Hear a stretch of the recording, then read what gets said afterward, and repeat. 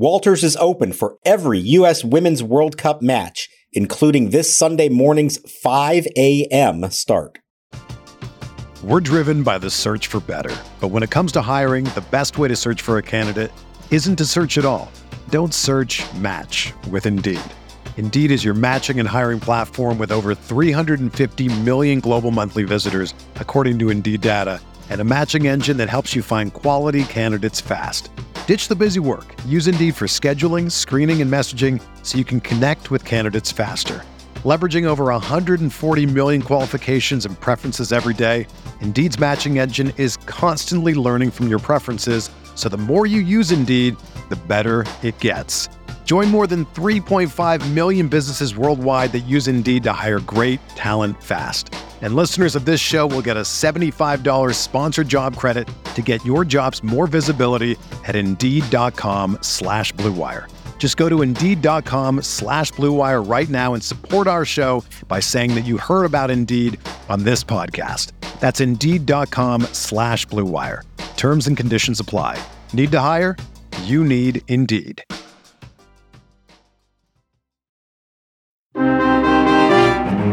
One ball, two strikes. Now the kick. Here's the pitch. Swinging a ground ball, chopped to third. They're going to throw home. The throw is wide off the glove of the catcher. Rolling the backstop. Here comes Vargas to the plate. He is saved! Two-run score on a ground ball to third. And a wild throw to the plate. And bang! Zoom! A Curly W's in the books. The Nationals out of the field to celebrate. They mob Alex Cole for putting the ball in play and chopping it to the third base side. A Curly W in the books. The final score, the Washington Nationals 3, the Milwaukee Brewers 2. And welcome to Nats Chat for Thursday, August 3rd, 2023, along with MASNsports.com Nationals insider Mark Zuckerman, who was at Nationals Park. I'm Al Galdi, host of the Al Galdi podcast. Thursday is the Nats' first scheduled off day since July 20th, but the Nats on Wednesday packed about 2 days worth of stuff into the one day. First came a 3-2 walk-off win over the Milwaukee Brewers at Nationals Park to win 2 of the 3 games in the series as the Nats overcame a 2-1 ninth inning deficit with a 2-run bottom of the ninth. But then shortly after the game, but long enough to where reporters already had spoken with Davey Martinez and Nats players, the team announced 2 significant moves. So the team announced that it had optioned second baseman Luis Garcia to AAA Rochester, and the team announced that it had requested unconditional release waivers on outfielder Corey Dickerson. Neither move necessarily shocking, but each move certainly a significant move. This episode is sponsored by Montgomery County Little League. Montgomery County Little League, 2 wins away from making the Little League World Series. Visit mclittleleague.org for more information. You know, Mark, I was reminded of a similar situation 12 years ago, June 2011, a weekday afternoon, a walk-off win, this one over the Seattle Mariners, and then afterwards, the famous resignation of Jim Riggleman. I don't know if we're about to see Luis Garcia or Corey Dickerson at Caddies in Bethesda, but this ended up being quite the Wednesday afternoon for the Nats. Yeah, I hope I never experience another day like that one was, Al, because that was an all-timer, catching everybody off guard and obviously had some serious ramifications for the organization. This one, maybe not quite as serious of ramifications, but it did bring a very different tone to the end of a day that had some wild swings of emotion. I mean, I'll be honest, for 8 innings watching this game, I'm thinking this is pretty dry. There's not a lot going on here, aside from a good quality start by Mackenzie Gore and just a complete lack of offense from the Nationals. And then they put together a bizarre bottom of the ninth rally, and we'll get into the details of it, but it really didn't include anything all that hard hit, and it probably had more to do with the Brewers blowing it than the Nats winning it, but they still managed to pull it off. And in the clubhouse, everybody's in a good mood. They win another home series. And then 30 minutes later or so, we all get back to the press box and we get the announcement of the roster move. So sort of a wild day and some pretty big swings of emotion in both good and bad ways at the end of this one. So in terms of these moves after the game, the most notable one clearly is what has happened here with Luis Garcia, him optioned to AAA Rochester. He really has been struggling lately. We've talked about that. He, for this season now, has an OPS of 655. He had an atrocious month of July. His OPS for the month of July, just 551. But still, to see him optioned to AAA, I mean, we know the deal, right? He has been positioned to be the team's second baseman of the future. Nothing's guaranteed. He has never been viewed, as like some supremely high prospect, but he certainly has shown glimpses of being a quality second baseman. He, for the most part, has played pretty well defensively this season. The advanced metrics for him defensively are mixed. But what do you make of this move and this move being made now, this optioning of Garcia now, post the trade deadline, just 2 months left in the regular season? It seems to me like there's a message being sent here from the organization to say to Luis Garcia, hey, you need to clean this up. You need to get back on track. You are not secure. Don't get too comfortable here. Even when you're struggling, yes, you're a young player. We're going to go through some ups and downs. But what's been going on here over the last month or so is not going to cut it. And nobody is safe. Nobody's secure. So I think there's more to that. You can say, does he really need more time at AAA to figure things out? Not necessarily. But if it's not happening at the big league level, maybe sometimes a guy needs a little kick in the pants. It reminds me a little of Victor Robles being sent down a few years ago. Now, that ultimately did not work out so great, although Robles had played well this year before getting hurt. I think it's going to be really interesting to see how Luis Garcia responds to this. Does he take the right approach? Does he work on the things that he needs to work on? And ultimately, do they call him back up? It's not like there's somebody waiting in the wings to take over that job that's going to leapfrog him. If he performs, he's going to get another chance again up here. But it is a reminder that nobody is safe. And you can be considered a prospect, but if you're not performing at a level that is expected of you, your job is in jeopardy. And that's what happened to him here. So what now at second base for the rest of this season? Darren Baker, son of Dusty Baker, second baseman, AAA Rochester, OPS is 740 on the season as we are recording this. I mean, do you think it's possible he gets called up? Do you think we just see a bunch of Ildemaro Vargas at second base? Are we about to see more Michael Chavis at second base? Like, what do you think the team is going to do at second base for now? So Darren Baker's name is the one that I immediately thought of. And especially when you consider the Corey Dickerson move, that opens a 40-man spot for him. It doesn't look like that's going to be the case. My colleague Jesse Doherty of the Post has reported that they're calling up Jeter Downs, who we saw very briefly up here and didn't really play at all. A former top prospect of the Dodgers and the Red Sox, whose career has not taken off. He's not put up good numbers at AAA, but he is already on the 40-man roster, and I would imagine he's going to get a look. I don't know if that's going to be as an everyday player, if we're going to see some of Vargas and Chavis, maybe a combination. Maybe this is a temporary move, and eventually we are going to see Darren Baker before it's all said and done. I don't know the answer to that, but it looks like at least for now, Jeter Downs is the one who will replace Garcia on the roster. The playing time still to be determined, I would guess. So Luis Garcia, this is only his age 23 season. He is very young, but this is his fourth major league season in terms of having played in parts of 4 major league seasons. He has accumulated 1,170 career major league regular season plate appearances. His OPS over those 1,170 plate appearances is just 679. You're certainly not set in stone when you've had 1,170 plate appearances, especially when you're still in just your age 23 season. But, the sample size on him as a major league player is growing. When you combine that with the fact that, like I said, he has never been this supremely highly regarded prospect, and you also throw into the mix how initially this guy was up and down, minors, majors, majors, minors, in terms of, how the Nats were handling him. Do you think that we could be seeing the end of him being viewed as the second baseman of the future? Not that the Nats are going to cut him after this season, but that the Nats are going to go into next season with some competition, some legitimate competition at second base, or at least with a mindset of it's not just the Luis Garcia show at second base anymore. Yeah, I think there's certainly opportunity for that to be the case. There's another player in the minors, Trey Lipscomb. He's at Double-A.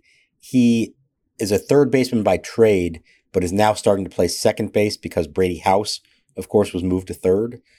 He's really highly thought of in the organization. He's not big league ready yet, and it may be a while until he is, but that would be another name to keep in mind in the long run. Darren Baker, maybe at some point gets his opportunity given his performance. Like I said, I think the Garcia move, this reminds me of Robles and how they handled that a couple years ago, where sort of by default, he was the guy here and was given a lot of opportunities, reached a point where he wasn't performing anymore. They said, all right, well, we need to send a message here. We're going to send him down. And now it's up to you to earn your way back up. I don't think they're just going to hand it to him after 10 days or 2 weeks, whatever it is, in the minors. I think he's going to have to show some progress. But short of an obvious replacement there, who is clearly better than him, I don't think you just give up on him altogether. I'm sure that he's going to be in the organization and almost certainly at spring training next year, and just a question of whether he's competing for the job or not. But two things. I'm really interested to see how he handles this, what approach he takes to it all. And I'm interested to hear, we're going to have to wait till Friday now to hear from Davey Martinez and anyone else as far as the thinking behind it, what message they're trying to send, and what their plan is now moving forward, both for the rest of this year, but beyond that as well. Do you think that there is an attempt here to humble Luis Garcia? In other words, do you think that this isn't just performance related, that this is potentially attitude or work ethic related? Because, this is a big move to make. Again, post-trade deadline, you're basically at this point playing out the stretch of this season. You don't have an obvious person to play at second base. Do you think what's going on here is more than just Luis Garcia's dwindling OPS for this season? Yeah, that's why I called it trying to send a message, I think, in some ways. And, I don't know the specifics of what they told him, and I don't think he has a bad attitude or anything like that. But you could see how pretty much since he was brought back up last summer, I think it was.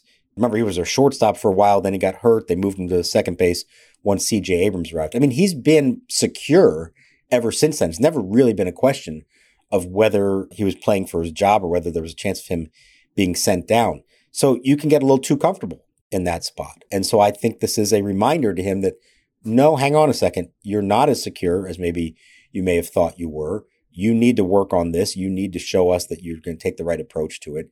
I think that's as much a part of it as, what the numbers say. Now, the numbers have not been good. I'm looking at since June 30th, a 198 batting average, a 229 on base, 275 slugging percentage.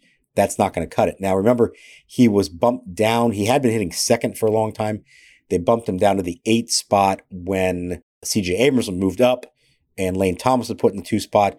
He has not responded well to that, but I think the move was justified because he already was not hitting when they made that move. He was hitting second kind of by default as well. So he's got work to do. And, this can go one of two ways. He can either go down there and sulk and not view it the right way, or he can go down there and say, okay, I need to clean this up. I need to get things right, take the right attitude, work on the things I need to work on, and I'll be back up. We've seen this go both ways with players in the past, and now it's up to him to determine what the end of this story is.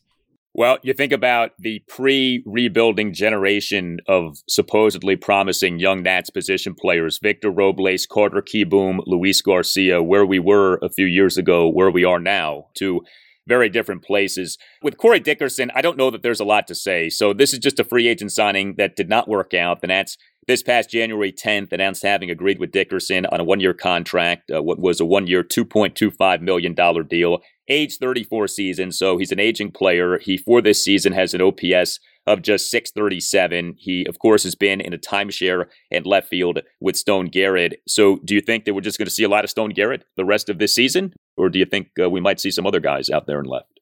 Well, there's always been this question of, will they start calling up some kids to play in the outfield before the season is over?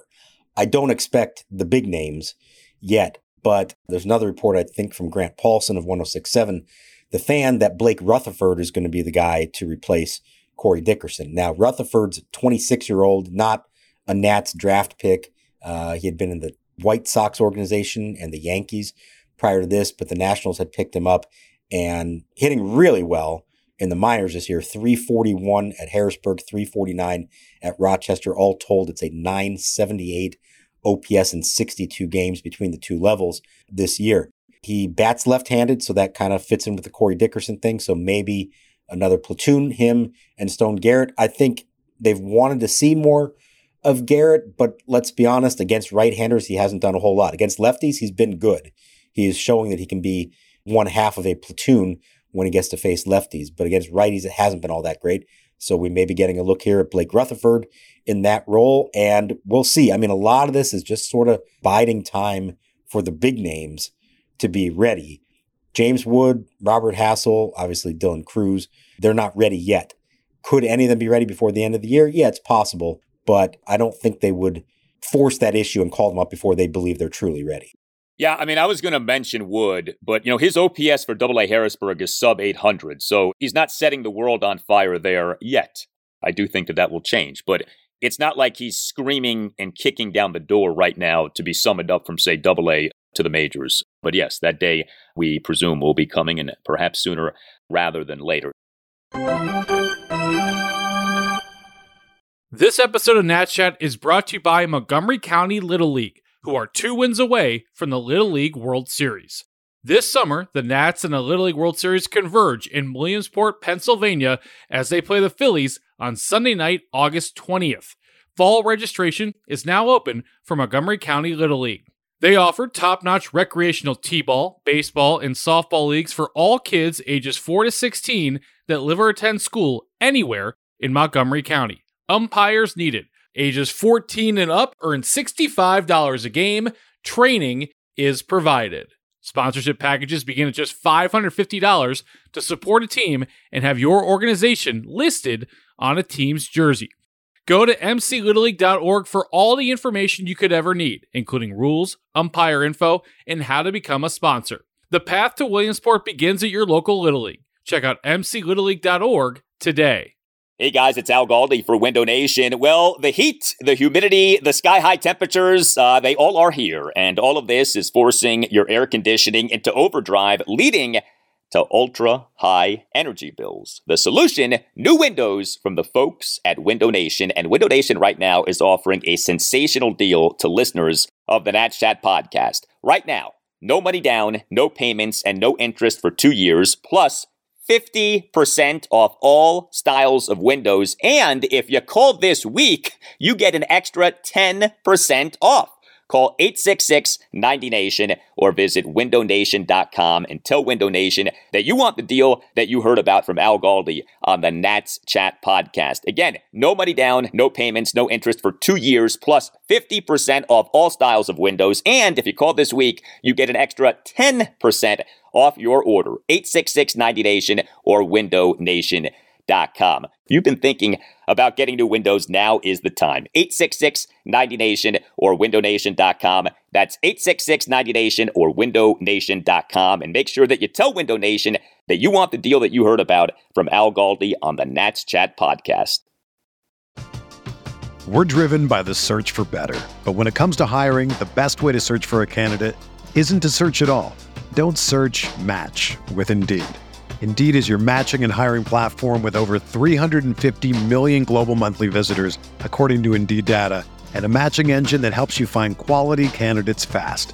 Ditch the busy work. Use Indeed for scheduling, screening, and messaging so you can connect with candidates faster. Leveraging over 140 million qualifications and preferences every day, Indeed's matching engine is constantly learning from your preferences, so the more you use Indeed, the better it gets. Join more than 3.5 million businesses worldwide that use Indeed to hire great talent fast. And listeners of this show will get a $75 sponsored job credit to get your jobs more visibility at Indeed.com/Blue Wire. Just go to Indeed.com/Blue Wire right now and support our show by saying that you heard about Indeed on this podcast. That's Indeed.com/Blue Wire. Terms and conditions apply. Need to hire? You need Indeed.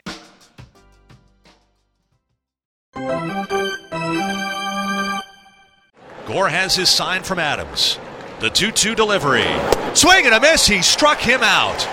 Well, what a job by Gore to limit the damage. He strikes out 3 Brewers in a row to strand runners at second and third. So Milwaukee will get just 1 thanks to that terrific escape there from Gore. We have these 2 moves announced after the game on Wednesday afternoon, but we also did have the game, and it was a walk-off win over the Milwaukee Brewers. That's win 2 of the 3 games in the series. Brewers are in the midst of a battle with the Cincinnati Reds for the National League Central Championship, so it's not like, the Brewers are some, rebuilding team or anything like that. Brewers are a pretty good team, and the Nats took 2 or 3 games in this series, overcame a 2-1 ninth-inning deficit, 2 runs in the bottom of the ninth, an inning in which, yes, the Brewers were very much co-conspirators. The Nats in this inning scored 2 runs on a single walk and 2 Brewers errors. The game ended on an Alex Call bases-loaded fielder's choice grounder to third baseman Andrew Monasterio, who in throwing home committed a throwing error, allowing Corey Dickerson and pinch runner Ildemaro Vargas to score. Dickerson had reached base via a fielding error by first baseman Carlos Santana. And then also in the inning was a Dominic Smith opposite field check swing single to left field on a 1-2 pitch, and a Keibert Ruiz a pinch walk to load the bases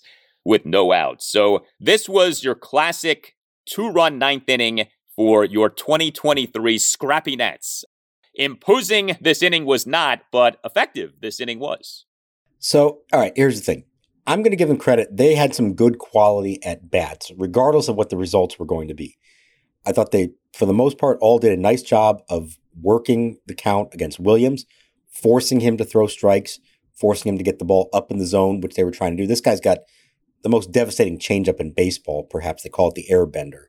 There's not a lot of hard contact, obviously. The hardest hit ball was actually Dickerson's grounder to first that led to the first error. Dom Smith's single had an exit velocity of 69.9 miles an hour, and Alex Call's game-winning fielder's choice, I guess is the official term for it, was 76.1 miles per hour. But I thought the Keibert Ruiz walk was big. That's something we don't always see from him. He can get jumpy up there and reach for pitches and ground the ball into double plays. So that was a good quality at bat. The result's great in the end, but I think the process that got him there was pretty good. And so I'm going to give them some credit for that. But yeah, obviously, if the Brewers do what they're supposed to do in the field, this game might still be going for all we know, or they may have actually won the game 2-1. Not a whole lot of loud contact, certainly, in that game-winning rally.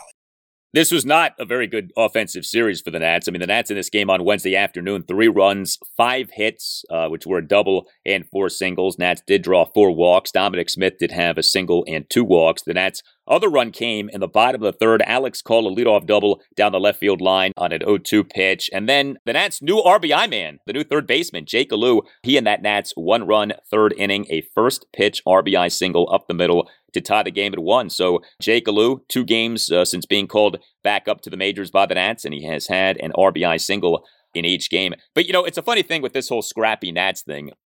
You don't say that about a team that's good offensively, right? Like, that's something that you say about a team that doesn't generate a lot of extra base hits and that has to score in ways other than homers. Like, ain't nobody calling the 2023 Atlanta Braves the scrappy Braves, you know what I mean? So I get the moniker, and I don't blame Bob Carpenter at all for using it. Like, I think it's a fun thing. But the idea is you want to graduate out of being scrappy, okay? Because scrappy in a lot of ways is like a backhanded compliment, because it's like, way to go, little guy. It's like, that may be a nice thing that you're saying, but of course, you're also sort of making that person look a certain way when you say that. And I feel like scrappy is, yeah, they don't hit many extra base hits. So if they score, they have to score in these quote unquote scrappy ways. Yeah, backhanded compliment was the term I was going to use myself before you said it. So, yeah, look, offensively, they did not do a lot in this game. There were a couple good at-bats in the third inning. Alex called double, Jake Alou, RBI single. That's nice to see. But then Call comes up with the bases loaded in the fourth, chance to do something there, and he swings out of his heels and strikes out. And they did nothing from that point on. They had 1 base runner from the 5th through the 8th, and then you get to the 9th, and again, they cobbled it together. But let's consider the lineup they're throwing out there in this game. You've got C.J. Abrams leading off. We know he's been very good lately. Lane Thomas batting second. Great season, but he has slumped over the last month. Joey Meneses as your DH, your number 3 hitter now. Stone Garrett hitting cleanup against the lefty. Dom Smith, who is very valuable defensively, but offensively, we know he only provides so much. Riley Adams hitting 6th. Alex Call hitting 7th, Jake Alou hitting 8th, and Michael Chavis hitting 9th. So that's not exactly murderer's row there. We know that. And with Jeimer Candelario gone, there is not a lot of proven thump in this lineup, and they're going to have to find some ways to get it done. I would love to see especially from the young players, some more good quality, hard contact, extra base hits. You'd love to see Abrams and Ruiz in particular do that kind of thing. But you understand that that may not be their best path and the most likely path to this happening. And so they may have to scrap it together to try to win games. They've pulled it off in this one. I don't know this is a formula for a whole lot of success. I think there are going to be a lot more nights over the final 2 months of the year where we are lamenting a very weak Nationals lineup. You just hope they get the pitching and the defense to at least win some games with it. Dominic Smith this season has a chance to do something that is so hard to do. His on-base percentage right now is almost the exact same as his slugging percentage, just to capture the extent to which he is not hit for power, but actually has gotten on base. He has an on-base at 340, which is pretty good, but his slugging is 347. It's one thing to have something like that early in a season when you get all kinds of funky stats because of the small sample sizes. Here we are now, more than 2/3 of the way into the season, 340 on base, 347 slugging. That is exceptionally rare that you could threaten having the same on-base percentage as you have slugging percentage for a season. So quite the quirky thing that we could be in the midst of seeing here. Especially for a first baseman. I mean, they're talking about the prime position for put your best slugger at first base. So I would be fascinated to know if there's ever been a first baseman with a higher on-base percentage than slugging. You probably have to go back quite a ways to find a guy who did that in the old days when it was not viewed as a power position. But this is who he is. They're going to keep playing him because they do believe the defense is important enough. And he did play a good defensive game, saved a couple errors, I think, from Jake Alou in this one. But offensively, you're going to get walks and singles from him. You're not getting power from Dom Smith at this point. No, you're not. He is a what you call dead ball era first baseman. This would have played well 100 years ago, but unfortunately, it's 2023, not say 1923 or 1903. Anyway, the scrappiness from the Nats was fun on Wednesday afternoon, but the number one reason that the Nats had this walk-off win was their pitching, especially their starting pitching. Mackenzie Gore was really good. And, if not for what happened after the game with the roster moves, Mackenzie Gore is probably your lead topic here. Gore on Wednesday afternoon, he was good. He had one of his better starts in a while here. He's been up and down lately, but Gore in this game, 2 runs, 6 innings. He gave up just 3 hits, a home run, a double, and a single. He issued 2 walks and a wild pitch. So, Gore had been in that mode of putting guys on base. That was not an issue in this game. He had 5 strikeouts. He threw 89 pitches. So it's not like he was, laboring a ton. 55 strikes versus 34 balls. Mackenzie Gore in the top of the second allowed a run on a 2-out solo homer by Tyrone Taylor to left for a 1-0 Brewers lead. And Gore in the top of the 6th allowed a run, but I think that this inning is instructive. So he issued a leadoff walk with the Brewers' number 8 batter, Bryce Terang, who then advanced to second on a wild pitch. Gore then gave up an infield single by Joey Weimer on a well-hit grounder to C.J. Abrams deep in the hole. Gore then gave up an opposite field RBI double by Christian Yelich into left field foul territory for a 2-1 Brewers lead. This was not some double like off the left field wall or anything like that. And then Mackenzie Gore generated 3 consecutive swinging strikeouts and 3 consecutive swinging strikeouts of the Brewers' numbers 2 through 4 batters. The heart of Milwaukee's lineup all went down swinging against Mackenzie Gore in this inning. William Contreras, Carlos Santana, and Willy Adames. So a really strong finish by Mackenzie Gore to his outing.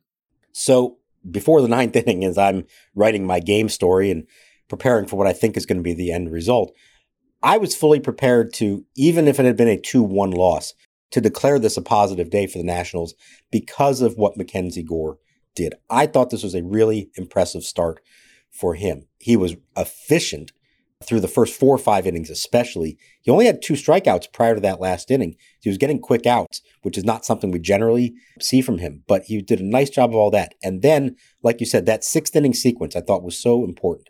The run he gave up, not really that much his fault. Weak contact, infield single, a jam shot double, like you described with Yelich. But think about in that moment. We know that Mackenzie Gore can get really down on himself when something doesn't go well. We know young pitchers can have a tendency to let things spiral out of control. And instead, what he did is he flipped it on his head and he struck out the next 3 batters, turns out the last 3 batters that he faced. And he did them all on fastballs. We've seen when he's at his best outings this year, he's done that kind of thing. Finish strong with fastballs. That is, to me, the mark of a future ace. Now, he's not there yet. We keep talking about this. He's got a long way to go, a lot to prove. But starts like this and the way that he finished the start is what gives me reason to believe that Mackenzie Gore can ultimately be the frontline starting pitcher that they believe he's going to be. I think it's going to be so interesting moving forward. Who does end up being better? Mackenzie Gore, Josiah Gray. And, of course, what you want is for both guys to be great. But when the Nats first got good, a fun thing to look at was Steven Strasburg, Jordan Zimmermann. And while it was Strasburg who was more highly regarded and more highly touted, if you actually go through and look at some of those seasons, like 2012, 2014, Zimmermann was better than Strasburg was in those seasons. Like if you do the compare and contrast statistically speaking, Zimmermann, especially in 2014, Jordan Zimmermann was the ace of that 2014 staff, not Steven Strasburg. And so you can get kind of a back and forth when you have two guys like that. And obviously things with the Nats, change. Zimmermann leaves, Max Scherzer comes in. But I think this is going to be a lot of fun. If these guys can be who we hope that they are, you can maybe have this anything you can do, I can do better type thing with Gray and Gore. They go about things in different ways. They're different pitchers, different people, but each guy in his own sort of way is feeling like someone who's going to end up being all right. The question is like, how all right will the guy be? But a game like this one was nice to see from Mackenzie Gore. Like I said, he had been up and down, but you feel good about what you see and you think about what you could be seeing down the line. Right. And I think there've been enough of these this year, similar kind of starts or moments within starts that make you say, aha, there it is. That's what they see in him. That's why they believe he can end up being great. And let's not forget Cade Cavalli, who, of course, has to come back from Tommy John surgery, but certainly has the stuff, the makeup, the ability to be a frontline guy himself. If it works out and all three of them are healthy and productive, that's going to be a lot of fun to watch. Really, so much of their future hopes hinge on those three guys living up to what they're supposed to be. Wednesday was August 2nd, 1 year to the day of the Nats acquiring Mackenzie Gore in the mega trade of Juan Soto and Josh Bell to the San Diego Padres. So happy anniversary, Mackenzie. A nice commemoration of the anniversary. Hey, are you a law firm partner stuck on an underperforming team while the rest of the competitors are spending big and winning big? Well, unlike Mackenzie Gore and Keibert Ruiz, you have options. You don't have to stay on your 60-win team. Nats Chat sponsor Mason Kalfis and his team specialize in placing partners and associates at medium-sized and large law firms in Washington, D.C. and across the country.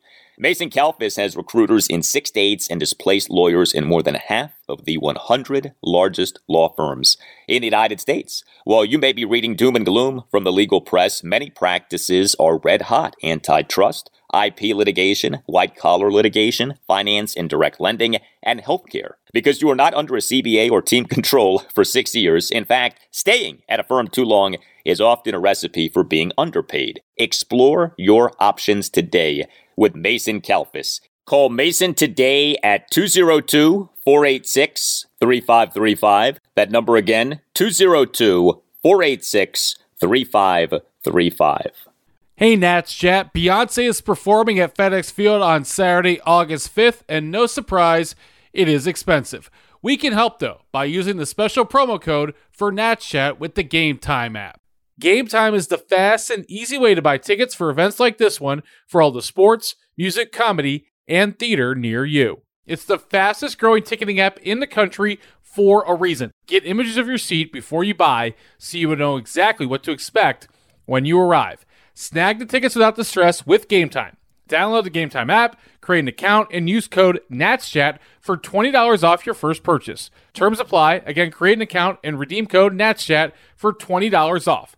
Download Game Time today. Last minute tickets, lowest price, guaranteed. Alou, lefty on lefty here. The pitch. Swinging a line drive up the middle, base hit into right center field. Call racing around third. He's going to head home. He's going to score, and this game is tied. Nationals 1, Brewers 1.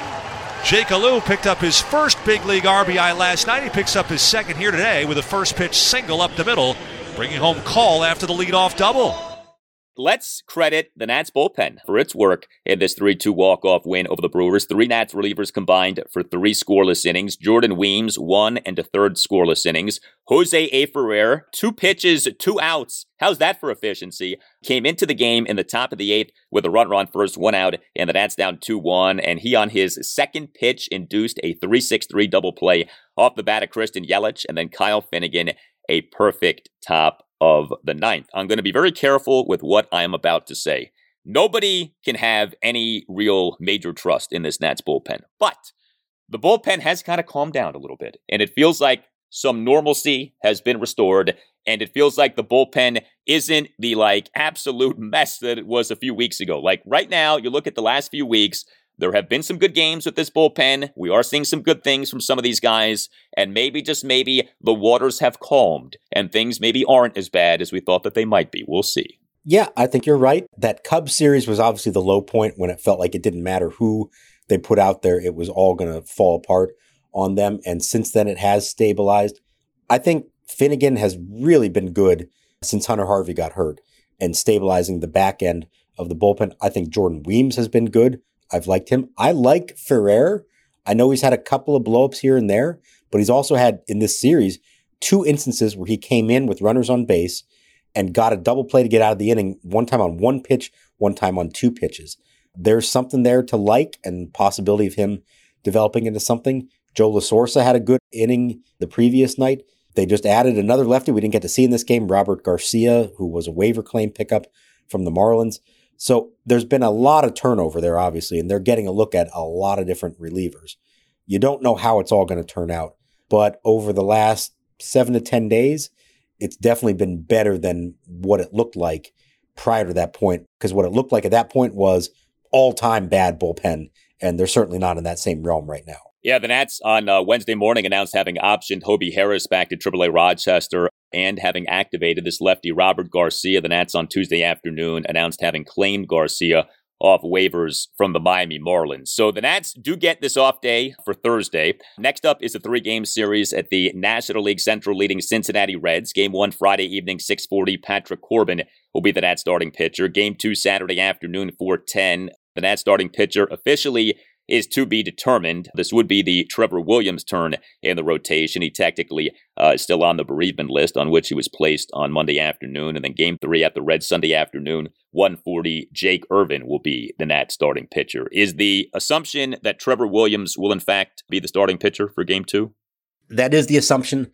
Davey said that they expect him to join them in Cincinnati, but they weren't prepared to say anything yet. We obviously don't know exactly what Trevor's been dealing with his family, but I believe, barring some extenuating circumstances, you're only allowed 3 days on bereavement leave. So his time would be up at the end of the series, and we'll see how that goes. If it's not him, I'm not really sure who else it would be. If he's not ready to come back, they're not in a great position right now to have a fill-in starter. So hopefully everything's going fine with Trevor, and we do see him on Saturday, but as of now, it's not official. We thank our sponsor for this installment of the Nats Chat podcast, Montgomery County Little League. Montgomery County Little League, 2 wins away from making the Little League World Series. Would love to see that. Visit mclittleleague.org for more information.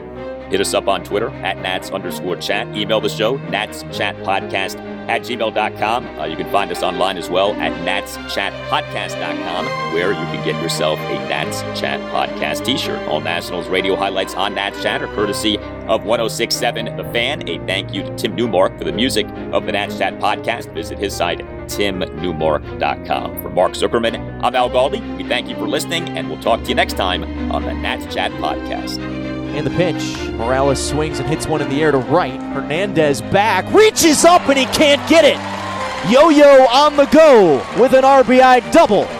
And welcome to Fredericksburg, Mr. Morales.